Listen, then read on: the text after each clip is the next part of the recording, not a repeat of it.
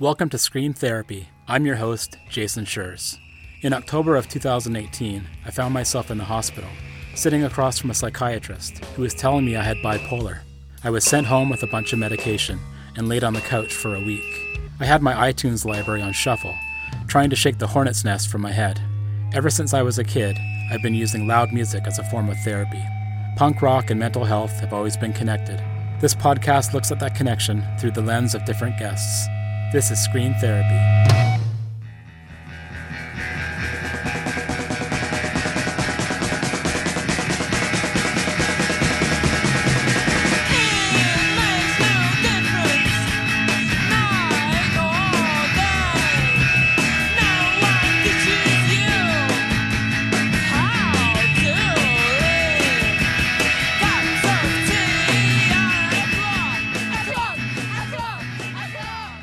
Finding a good therapist hinges on the connection you have with them.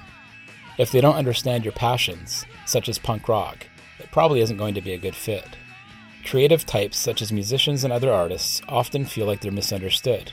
They might be frustrated that they can't find the perfection they strive for, and putting their art into the world is a vulnerable act. Bobbi Ballard is a clinical psychologist. She focuses on helping artists tackle hurdles such as creative block and burnout, two things she says are intertwined. Bobbi challenges the hierarchy of mainstream psychoanalysis, where mental health professionals try to solve your problems, while you're left nodding your head and thinking, "Get me the hell out of here." It always brings to mind the comfy couch to lie on while they hand you a box of Kleenex. Bobbi takes a different approach. She's struggling and she's vulnerable too. She loves being a creative person who shares her art, clenches her teeth, and hopes for the best, and that resonates with her clients. Bobbi uses a punk-informed style of therapy, and there's always more room for another punk in the mental health field.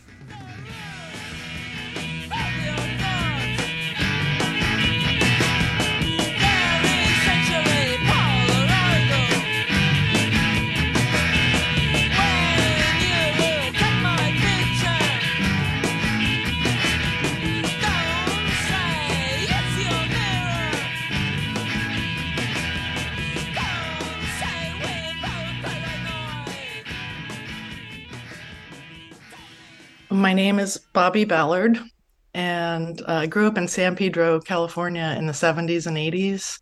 So it was like punk was kind of being born when I was a kid in San Pedro. It was like where the Minutemen and I guess Black Flag, maybe technically they're from Redondo Beach, but that's like San Pedro adjacent. So we claimed them.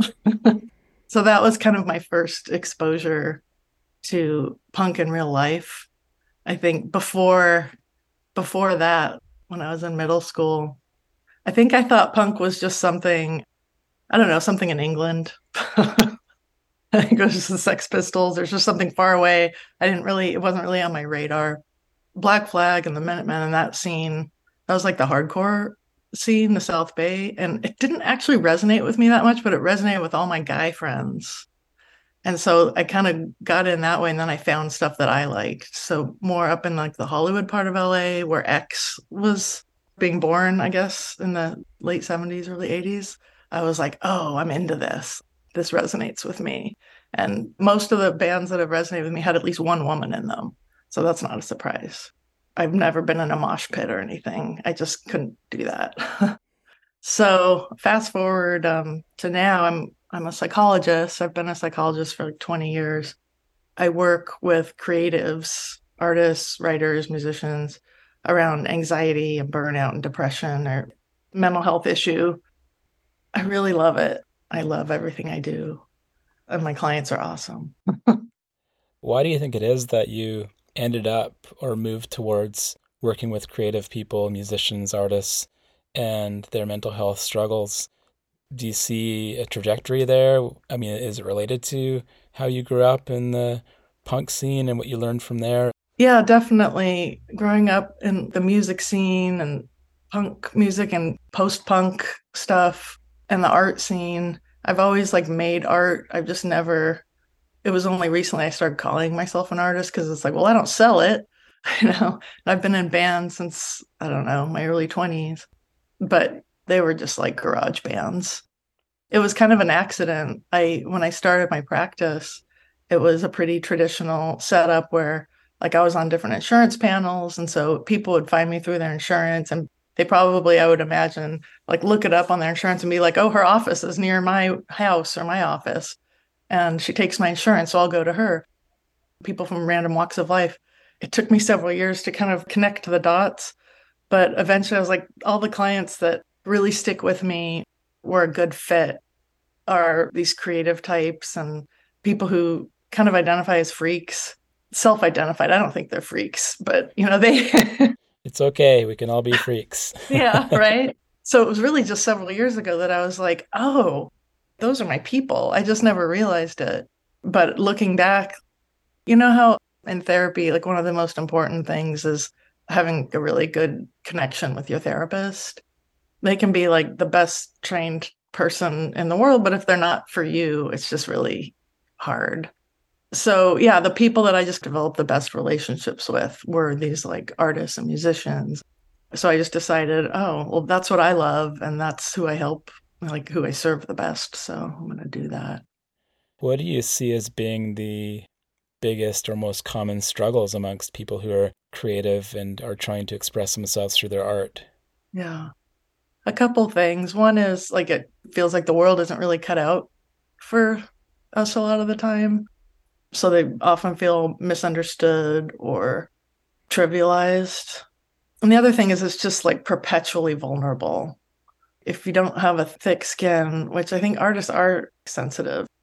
In bands, I've never sung. I'm a drummer and I'm comfortable hiding behind the drum kit, just like doing my thing, right? And to me, the idea of writing lyrics and then singing them into a microphone is absolutely terrifying. So the fact that people do that, I'll have clients and they'll have all kinds of anxiety, but they will stand up on a stage and scream into a microphone. I'm just like, you are a brave person. You think of people who have performance anxiety behind the stage, and there's all these people out there, and they're the biggest artists in the world, and they're freaking out and having to barf in a bucket or whatever the case Right. may be. But I think with punk rock, because it is so open and there's no judgment around what the person is doing on stage or what they're singing or how they're singing it or whether they're carrying a tune or not in some cases. I know for me, I don't have the performance anxiety at all because when I go out there, I'm just like, I don't know what I'm doing, but I'm just screaming my head off and I'm playing Yeah. guitar and I'm hitting all the wrong notes maybe, and there's no pressure. I think I see such a narrow slice of the pie of punk musicians because I'm seeing the ones that do get really nervous before they go on stage. I think it's awesome that you don't. But even if they're thrashing around, they do have all these fears and anxieties. And it's like those are the ones that self-select to come see me for anxiety, right? So I have this skewed perception that when you were talking about how, you don't get anxiety because you can just go there. I was just like, oh my God, that's awesome. I need to like remember that there are people like that. Yeah, maybe that's part of your work with them is coming to realization that there's anxiety there and it's really scary, but what are the repercussions? What's the worst case scenario? Yeah. Someone's going Yeah. to say, oh, well, you didn't hit the right note when really they're just hearing the volume and the fury of it. Right. Yeah. I listened to the episode about performance anxiety Yeah. and it was so validating. Jason Shevchuk from None Yeah. More Black and some other bands. Yeah. So Jason was saying how like the performance anxiety is the worst right before. And then you get out there and then you're okay. When I actually take the stage after that first song, fine. It's like washes away.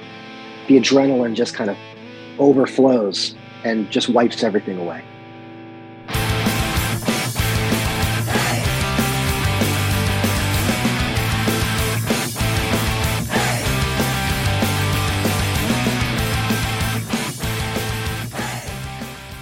I did my dissertation research on performance anxiety in rock bands. And that was exactly what the data found too. It's like the anxiety peaks right before you go on stage. So if you can just remember, like, it doesn't get any worse than this. And when I get out there, it's going to be great. You talk to folks about creative block and burnout around their art. Yeah. Burnout is like basically when someone's in a situation that's not sustainable. And so you can kind of go along for a while spending more energy than you bring in because we have reserves. And then when you hit the reserves, You just get burnout, and things that used to be easy aren't easy. Not everyone who is blocked creatively is burnout, but most people who are burnout get blocked, if that makes sense. Yeah. Creative block kind of depends on the situation and the person. Yeah. So anyway, sorry, I have ADHD, so I totally go off on tangents. Me too. What was I Well, talking about? we're on the same team. I don't usually tell my clients that I have ADHD until I do something like forget their session or something. Yeah. Full disclosure, I have ADHD just like you do, because a lot of my clients have ADHD. So totally forget. Sorry. A lot of work that you've done, the impetus has been your own struggles with mental health and anxiety and ADHD and looking Totally. at that. So I would imagine that would be a very validating process of looking into the data and writing the dissertation around some issues that you have yourself. Yeah, yeah. At the time, my then husband and I were in a band and graduate school at the same time. I'd had a panic attack before we played, and so I played like shit because I was like kind of shaky and weak. And meantime, one of our favorite things to do, this was like before I had kids, so my life was my own, is we would just go see shows all the time. And these were like small shows where there's not a backstage. You're kind of seeing the bands, they don't have roadies. They're like setting up their own equipment and stuff. So I was always watching with interest because I could see them like triple and quadruple check their equipment and do all this stuff. And I'm just like, oh my God, they're anxious. I can totally tell they're so nervous, even though it's this band I love and I think they're amazing. I might even worship them a little bit, but I can tell that they're super anxious. Watching that and then having my own anxiety is how I like kind of cooked up the idea to research it. I looked into the literature, and there's a lot of research on classical music performance anxiety, but there just like was almost nothing. I think one person had done a dissertation somewhere on it, and that was it. So yeah, it was definitely my own experiences, my personal experiences, my experiences watching musicians. So a panic attack before you went on and played, Yeah. was that a regular thing for you? It sounds like you played a number of shows. No, it wasn't. But one of the things about performance anxiety is it's mitigated a lot by what the stakes are, like what's at stake. So if I was just playing like at a college for free, like it doesn't matter. It's just like, I don't care. I went to graduate school in Ohio. So this was in Cleveland at this club. I have no idea if it's still there, but it's called the Euclid Tavern. And where I saw a lot of my favorite bands. And we were like the first of two opening acts, so we weren't any big deal or anything. The headlining band hadn't even heard of us. But to be on that stage felt like super huge to me. Also, there was this 80s movie starring Joan Jett and Michael J. Fox. Oh yeah, Light of Day. Yes! Euclid Tavern was the club that appeared in that. So in my head, it's this like famous, magnificent place, even though there were probably 10 people there when we played because it was like early in the evening. But yeah, in my mind, the stakes were really high. And I'm sure that's why it happened. There was just all this imposter syndrome of like, I don't belong here. We were just this noisy little weird band. We didn't even have a guitar or a bass. We had we had an electric baritone ukulele that was played through like distortion and stuff, so it sounded really weird. And then we had like a Moog keyboard with all the sliders and stuff and the drums. So we were really like lots of treble, not a lot of bass, and just really like noisy and kind of irritating. That sounds amazing. Sounds great. It's kind of what got me through grad school, honestly. You have played in some bands, I would imagine. There's like, what, 2 or 3 bands you played in over the years, or? Yeah, 3 or 4. And I know that you mentioned having a very busy life, obviously with family and your work, mental health. Have you thought about being in a band again, or at least maybe jamming with some friends in the basement? I have, yeah. Once in a while, I'll get on Craigslist and I'll see if anyone's looking for a drummer who has sensibilities like mine. And a few years ago, I was living in Atlanta at the time. There was like a Craigslist ad, and he was like, oh, my influence was like Guided by Voices and Dinosaur Jr. And I was just like, oh my God, I love those bands. So I actually went and I met him at his practice space. but I was so rusty on the drums that I just like sucked. And I was like, my drums are in storage in Portland, Oregon, because I just moved here and I haven't played the drums in years. And it sounds like I totally suck. I'm just going to go now. And he was like, well, call me, like, get your drum shipped here. I'm like, okay. And I like totally avoided him and never called him back. Awkward. It was so awkward. It was so cringy because I just basically sat down after maybe like 5 years of not playing and like played for him. And it was like, you must think that I'm a liar and I don't know how to play the drums. And then also my like unhealthy superpower is avoidance. So yeah, so I just like locked it up. I just never talked to him again. I haven't really looked into it again. My drums are still in storage in Portland. What do you miss about it? I mean, I miss playing them. I miss having a band. I miss practicing. I miss that flow in the middle of a song when it's just like, oh yeah, I'm alive. This is good. And I get that in other ways. I've been doing mainly visual art for a long time, and I definitely get that when I'm drawing or painting, but it's not as physical. The physicality of making music and All those things you mentioned are amazing, and I feel the same way. Those are the things that I get from being in bands. yeah, For the folks that come in and are having some real struggles around their creativity and their creative pursuits, what is usually the things that are blocking them or are really hindering them from fully enjoying their creative pursuits? yeah. It's almost always some kind of mindset issue of imposter syndrome, just feeling really insecure. And so it gunks up the works, right? Like it kind of freezes up the creativity if you're feeling really insecure and anxious. A lot of negative thoughts. Who am I? I can't do this. Not as good as so and so. So what's the point? Shifting that mindset can be really helpful. Baby steps can't be discounted for how they add up. How do you handle folks that are dealing with mood episodes and mood conditions such as bipolar, such as general depression, where those thoughts are coming up tied to the moods and sometimes feel like impossible to fight or Yeah, uncontrollable, and then may, in the case of bipolar, which is what I live with, can yeah, completely flip, and then all of a sudden I'm the world's greatest guitar player and I want to book the biggest shows. And how do you deal with that part of it? yeah. I really try to make sure that people aren't isolated, that they have like support, because one session a week with me is does not a support system make. So having people who accept them and that they can talk to about stuff, and also the people can keep an eye on them. So that having someone who can be like, hey, you seem really like, hey, I noticed you didn't sleep last night. What's going on? Having support is good.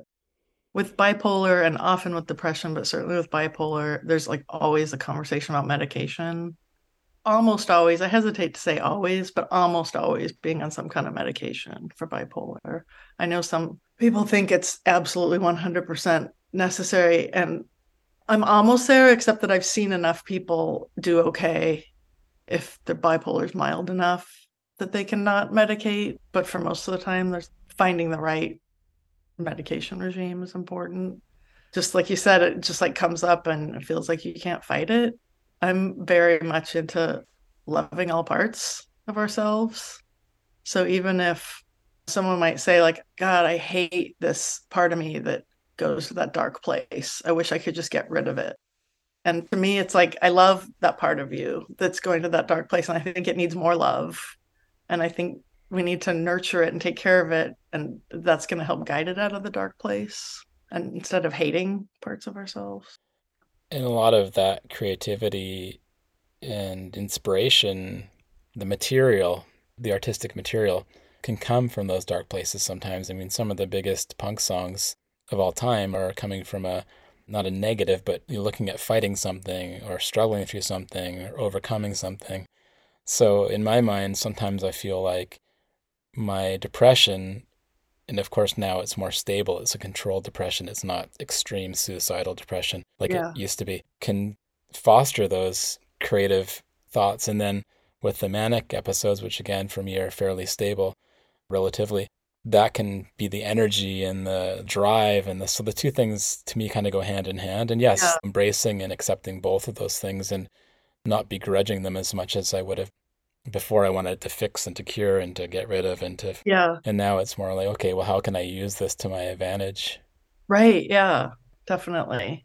And you're right that with a cyclical mood disorder, it's like you ride the waves and you take advantage of what you get at each part of the wave. And I do wonder about the folks who are living with unipolar depression and are below that stable zone all the Yeah, time, or at least, most of the time in their lives. And how do they pull out of that to be creative? And that's a tough one. it is tough. Yeah, clients have told me, like, I have ideas, but I don't have the energy to execute them.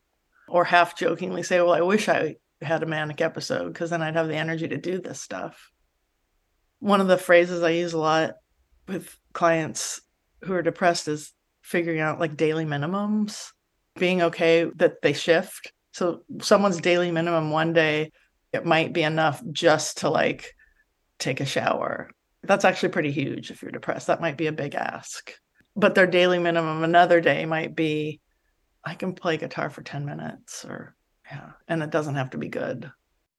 We talk a lot about punk-informed therapy on the podcast. Also in the Scream Therapy book, there's some sections on that. And a lot of therapy is constricting and is traditional and is quote unquote mainstream, whatever that means. And a lot of the therapists I've talked to have been really interested in finding different ways of providing therapy for people. And I'm wondering if you consider your practice to be punk informed. Oh, yeah, definitely I do. Well, I mean, the roots of therapy come from very patriarchal, strict ideas of like what normal is. And so therapy is to like return you to normal, but normal according to like a white male perspective 100 years ago or more. Part of what I consider punk informed is like showing up as myself, because the traditional therapist training is be authentic, like don't be someone else, but like don't share anything about yourself. Have these boundaries, be kind of a blank slate. There's definitely a place for boundaries, and I have boundaries with my clients, but that idea of remaining a mystery so that they can project all their stuff on you, I think that's old school. And to me, showing up as myself, I find helps my clients more than thinking that they're going to see someone who, usually what people default to if they're seeing any kind of healthcare provider is you imbue them with certain powerful qualities.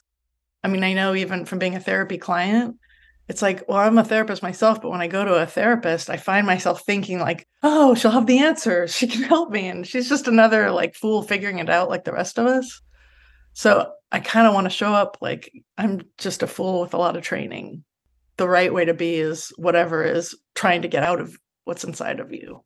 And I mean, the last thing that you want to do when you're feeling like you don't belong is to find that same feeling in your therapy. Exactly. Yeah. And I've had clients tell me that they've had therapists where they felt really misunderstood. The therapist treatment goal was like, well, let's thicken up your skin so your feelings aren't hurt all the time.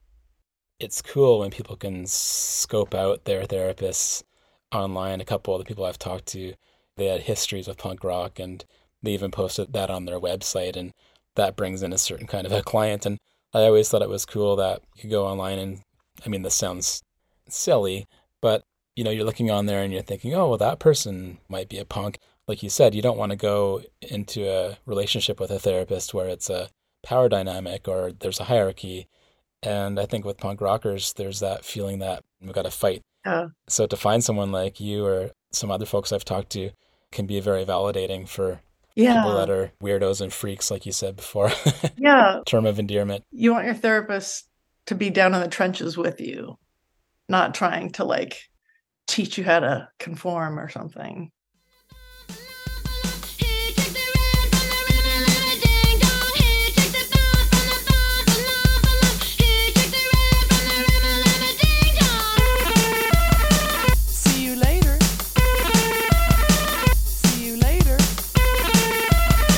See That was my conversation with creative artist psychologist Bobbi Ballard, ballard-phd.com. For more episodes of Screen Therapy, go to screentherapyhq.com or wherever you listen to podcasts. Big news, the Screen Therapy book is available now. Screen Therapy, A Punk Journey Through Mental Health, tells my story and the stories of others who use punk as a catalyst for mental health. Like this podcast, it links the community-minded punk scene with the mental wellness of the punks who belong to it. To order the book, go to screentherapyhq.com. For merch, check out the newly opened store at screentherapyhq.com/store. And for even more designs, check out Scream Therapy on TeePublic. Okay, enough promoting. It's time for some thanking. Thank you for listening to Scream Therapy. Doing this podcast and talking to folks about punk rock and mental health has been a crucial part of my own mental stability, and it means so much to me that you're out there listening. Screen Therapy is created in the Cathet region of coastal British Columbia, Canada, on the traditional territory of the Tla'amin Nation. Contact me at screentherapyhq.com or email me at screentherapypodcast@gmail.com. I'd love to hear from you. Let's talk about punk rock and mental health. Until next time, take care and be well.